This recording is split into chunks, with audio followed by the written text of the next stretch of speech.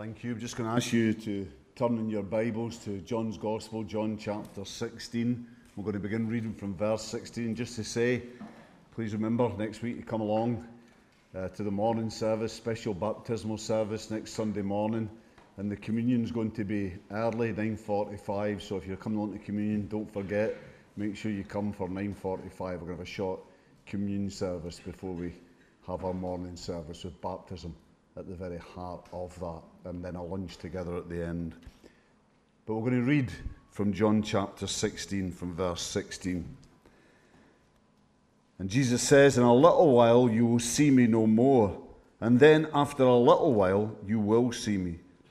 Some of his disciples said to one another, "What does he mean by saying, 'In a little while you will see me no more, and then after a little while you will see me, and because I'm going to the Father?'"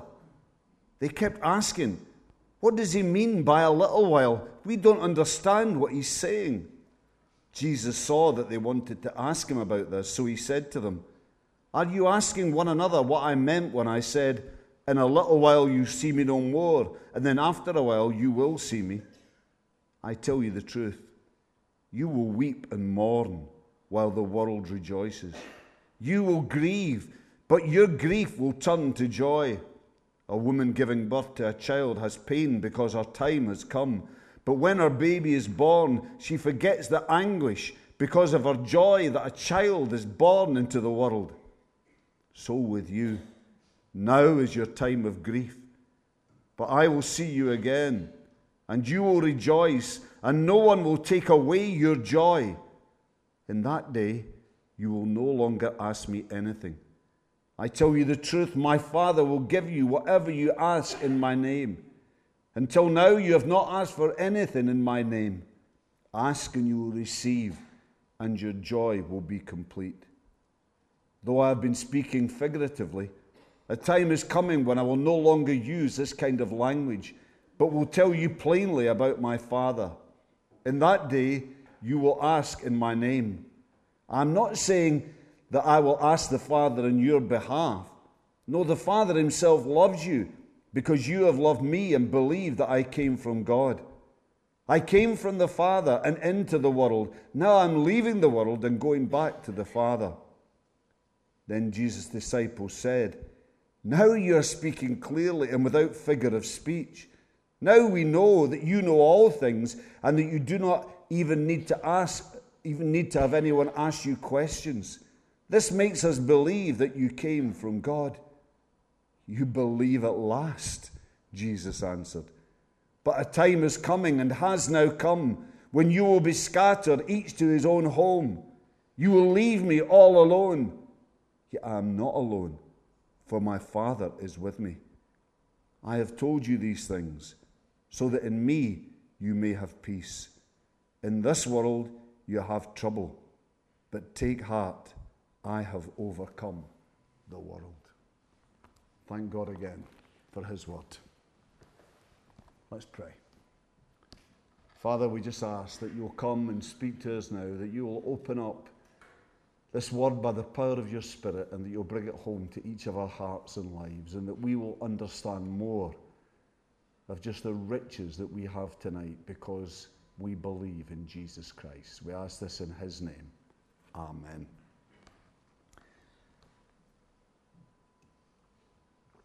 This is something that I found that was published in the Christian magazine Leadership. So I have to say, although I have to be honest, I do find it hard to believe. I've just got to believe it's true. Here it is. A young man who works in an aquarium explained that the most popular fish is the shark. If you catch a small shark and confine it, it will stay a size proportionate to the aquarium. Sharks can be 6 inches long, yet fully matured.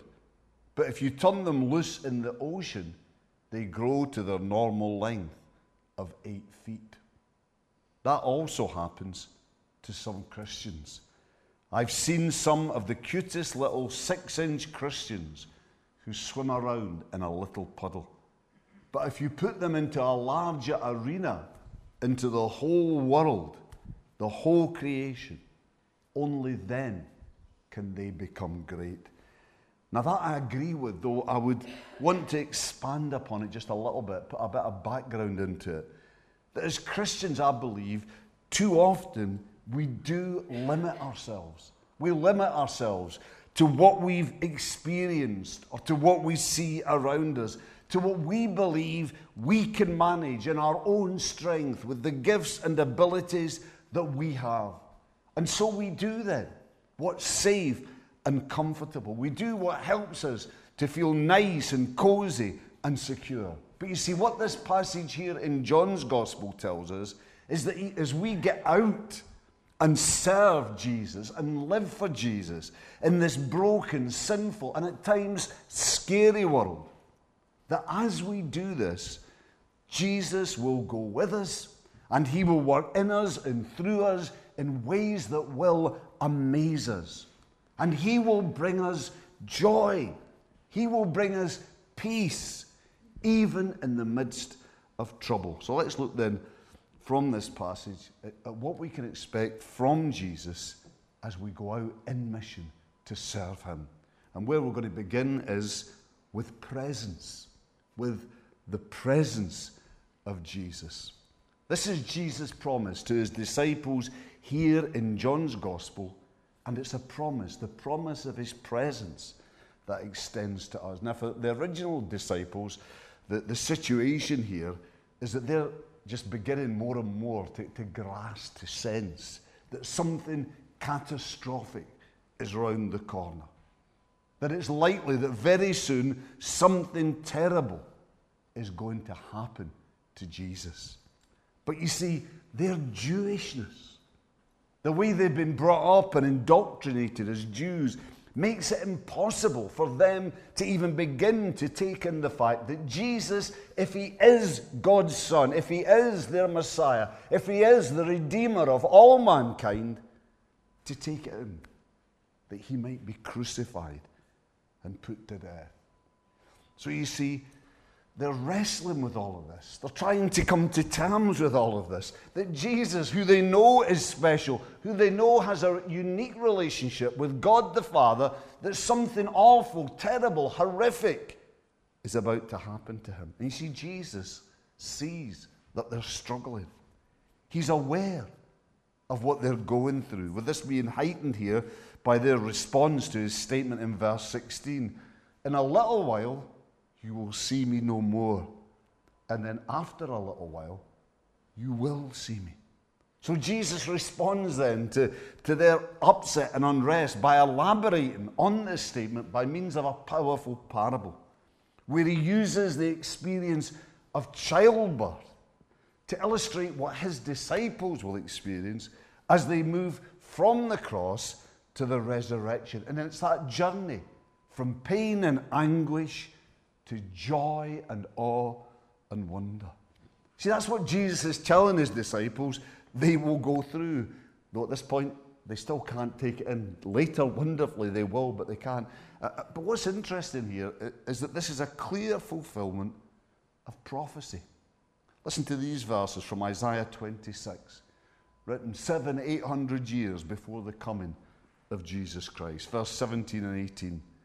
As a woman with child and about to give pain writhes and cries out in her pain, so were we in your presence, O Lord. We were with child. We writhed in pain. But then, verse 19. But your dead will live. Their bodies will rise. You who dwell in the dust will wake up and shout for joy. But the critical point here, the point that is vitally important that we grasp, is that what Jesus here promises, both to his disciples then and through them to us, what he promises is his living presence, his continuous, ongoing presence in our lives. See again verse 22. I will see you again, and no one will take away your joy. Now you see, for us today as Christians, what this means is that the Holy Spirit at work within us from the moment we put our faith in Jesus Christ doesn't only work in our lives to enable us to glorify Christ, though He does. He doesn't only lead us into the truth of Christ, though He certainly does. No, the Holy Spirit also brings into our lives a living experience, an ongoing experience of the presence of the living, risen Jesus. But let me say here, this isn't a no matter what kind of thing. This isn't a no matter how you live, this is what you'll experience thing. No, we have got to put our lives in the right place if we're going to live this. We've got to live in obedience to Jesus. We've got to open up our lives to Jesus. We've got to draw on the spiritual resources that God has provided us to enable us to live in this way, to draw near to Jesus. God's word and prayer, the gateways into His presence. And as we do this, and as we fix our lives on those priorities that were at the heart of Jesus' own life and ministry, that is going out in mission to a sinful and needy world, sharing the good news of the gospel of grace, of the mercy and forgiveness of God offered through faith in Christ, serving this broken, suffering, lost world in His name. As we fix our lives and hearts on these priorities, His priorities, that He calls His disciples, His church, to have at the heart of their life and ministry, then we can expect to know more and more and more. Even in the middle of the trial and trouble and suffering of this world, we can expect to know more of that living presence of Jesus Christ in our lives. That presence, that brings joy. And this presence of Jesus in our hearts and in our lives, with the joy that this always brings, is something, we're told here, that no one, nothing can ever take away. They can't. Because it doesn't depend on our circumstances.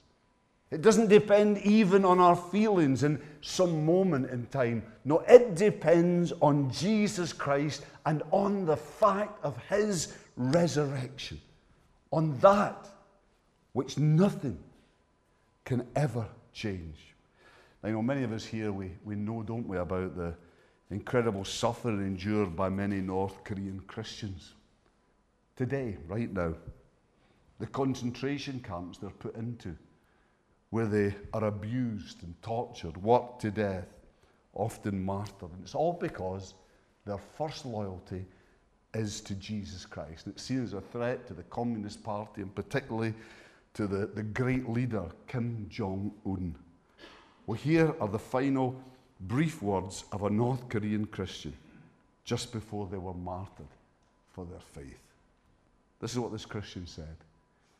"You may take away from me my life, but you can never take Christ from my heart." Now, you see, we can be sure that that Christian suffered terribly before they died. And we can be sure that they weren't always happy, that they didn't always feel good. But they knew the presence of Jesus in their life. And because of that, no matter what, they knew joy. Because they knew that Jesus and all that He'd done for them, all He'd won for them, all He had for them, could never, ever be taken from them. But why doesn't every Christian have this kind of living experience of that presence of Christ? Well, as I look both at the Bible and at contemporary Christian living, the conclusion I come to, and it ties in with what I said at the beginning, is that we do often have very limited expectations of the Christian life. We're ruled by what we have experienced. We're ruled by what we see around us, rather than allowing God's word to set the standard for us. And we don't draw on the resources God gives. We don't draw on the word, on prayer, and open our hearts to God's Spirit. We don't, because we don't feel we need to, because we don't need that much help to live the Christian life at the level we're living it at. And so because of all this, we're not focused on the priorities of Christ. We're not focused on the things he would have us focused on. We're not as committed to mission. We're not as committed to service and to faith sharing as we should be. And you know, until that changes, we will not know the presence of Jesus and the joy that Jesus Christ alone can bring into our lives in the way that God wants, in the way that God expects this to be known. We won't know that. Let me here just quote from Bruce Milne. And he says, the enjoyment of his presence is bound up with mission in his name. At this point, mission merges imperceptibly into celebration. Those who long for a deeper experience of the presence of Christ may find here the road to that blessing, a new commitment to serve the world in his name. He is the Lord of mission and is still to be found at the frontiers where his people confront and minister to the wounds of the world. Well, moving on from the presence of Jesus, the next thing we're told from this passage that we can expect from Jesus as we go out in mission to serve him, the next thing we can expect is power. We can expect to experience more of the power of Jesus. First here, verse 23 and 24. Jesus says, in that day, you will no longer ask me anything. I tell you the truth, my Father will give you whatever you ask in my name. Until now, you have not asked for anything in my name. Ask, and you will receive, and your joy will be complete. Now what Jesus here is saying to the disciples there, and through them to us, is that whereas during his earthly ministry, they brought their requests to him, and he then took them to the Father. However, post the cross and the resurrection, which again at this point that they don't really grasp, but later they will, then they and we are able to come directly to the Father, so long as we come in the name of Jesus. Now let's just be clear why this is important and what this means. To pray in the name of Jesus, to pray that prayer that will lead the Father to give us whatever we ask for. Let me tell you first then why this is important. Because before Jesus died on the cross to pay the price of our sin, before Jesus rose from the grave to demonstrate his victory over sin and all the powers of evil, before that, our sin acted as a barrier between us and a holy God. It led to a fatal breakdown in our relationship with God, and it made effective communication between us and God impossible. But now, you see, as we come in prayer, trusting in Jesus' name, we are coming trusting in him, trusting in his righteousness to cover and atone for all of our unrighteousness. And as we do so, we now know that covered in the righteousness of Jesus Christ, that God will hear our prayers. Notice what Jesus goes on to say, verse 26. That day you will ask in my name. I'm not saying that I will ask the Father on your behalf. No, the Father himself loves you because you have loved me and have believed that I came from God. Now what Jesus is dealing with here is any remaining idea of there being some kind of continuing distance between us and God. In the sense that in the name of Jesus means that we have to pray to Jesus and that he then has to pass our prayers on to the Father and intercede on our behalf. No, as we come to the Father through faith in Jesus Christ, in the name of Jesus, so we gain direct access into the presence of God. For as Jesus says in verse 27, the Father himself loves you. You see, he's always loved us, but once our sin forced him to turn from us. Now, though, you see, our faith in Jesus, our acceptance by faith of his sacrifice on our behalf, it makes it possible for the Father again, lovingly, to welcome us into his presence. Now, of course, the Bible does tell us elsewhere that Jesus does continuously intercede for his people. For example, in Hebrews 7:25, he always lives to intercede for them. But that is in addition to and is separate from our prayers. Jesus doesn't have to intercede on our behalf in order that God will hear the prayers of our heart. No, as we come in his name, we have direct access to the Father. So do you see then that adding in Jesus' name to our prayers, this shouldn't just be a habit, a tradition. It shouldn't be something meaningless, a meaningless formula, adding 3 meaningless words, tacking them on to the end of our prayers. Rather, when we say these words as we should say them, as we say them thoughtfully, this involves an understanding of Christ's sacrifice on our behalf.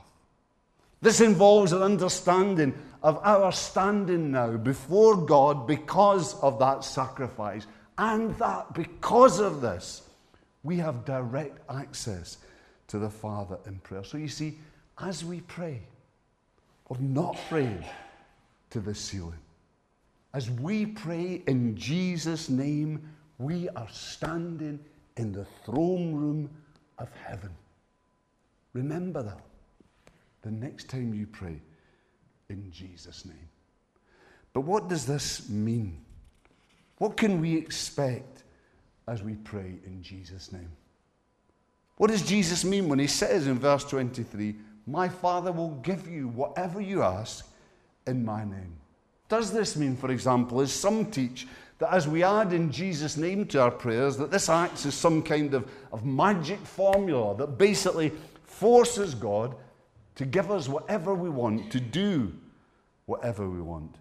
And then if this doesn't happen, then we're told that the problem isn't with the formula, no, the problem is with us. It's with our lack of faith as we pray this prayer. Well, let me be clear here.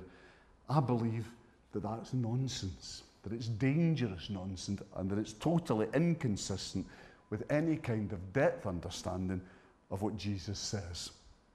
For remember, we've established that praying in Jesus' name isn't about mouthing a form of words. No, it's about coming in prayer, recognizing who Jesus is and what Jesus has done. So praying then in Jesus' name is about praying prayers that reflect his character and that seek his glory, God's glory. So it's as we pray then, not selfish prayers, but prayers that reflect his character, that seek his glory, that we can be sure that what we pray for from that heart, we will receive. And always knowing that what is for his glory might be rather different than that which makes us happy and comfortable. Well, we've looked at presence, the presence of Jesus. We've looked at power, the power of Jesus. We're going to finish now by looking at peace, the peace of Jesus, the peace that Jesus brings to those who love him. Now, this here is introduced by the disciples, mistakenly claiming that now, that at last, they understand and believe Jesus. And Jesus' response to this is to make it clear that he knows that any belief that they have is at best superficial. His statement in verse 31 in the NIV, you believe at last, implies irony. But in fact, that would actually be better translated in a slightly different way. Gary Burge, for instance, he suggests that Jesus is asking a question. Do you now believe? Placing some doubt on that achievement. And of course, as later events prove, and as Jesus here prophesies, their reaction to the cross and to all the events surrounding the cross demonstrate beyond any doubt just how lacking in depth their belief, their faith actually is. Verse 32, but a time is coming and has come when you will be scattered, each to his own home. You will leave me all alone. But I am not alone, for my Father is with me. With this then leading Jesus to make this amazing, incredible statement here in verse 33. I have told you these things so that in me you may have peace. In this world you will have trouble, but take heart, for I have overcome the world. Now, notice again here what Jesus doesn't say. He doesn't say, believe in me and you will never have trouble. Believe in me and all you will experience in life is peace and joy, happiness, that is, and blessing. Again, there are those who do teach this, who do try to claim that this is what Jesus teaches, that the Christian life should be some kind of constant experience of blessing. And that if this isn't our experience, then that's because in some way we're doing something wrong. We've either not got enough faith or we're not really living, claiming the promises of God. But in some way it's because we're deficient that we're not living a Christian life of constant peace and blessing. Now, the only way people can say this is if they take Bible verses out of their context and twist and distort them beyond meaningful recognition. Because you see, the plain teaching of the Bible, the wider teaching of the Bible, makes it absolutely clear that this is totally contrary to what the Bible actually says. And it's also contrary to the experience of the men and women of God right down through the ages. I mean, did Abraham experience nothing but peace and blessing? Did Moses? Did Paul? Did Peter? And most importantly, did Jesus? No.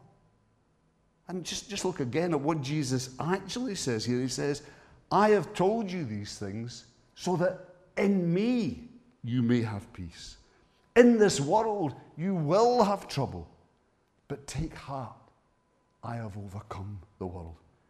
You see, in this world, we're told, we will have trouble. Not we might have trouble, we could have trouble, maybe we'll have trouble. We will have trouble. And how could we expect otherwise, living as we do in a sinful and suffering, broken world?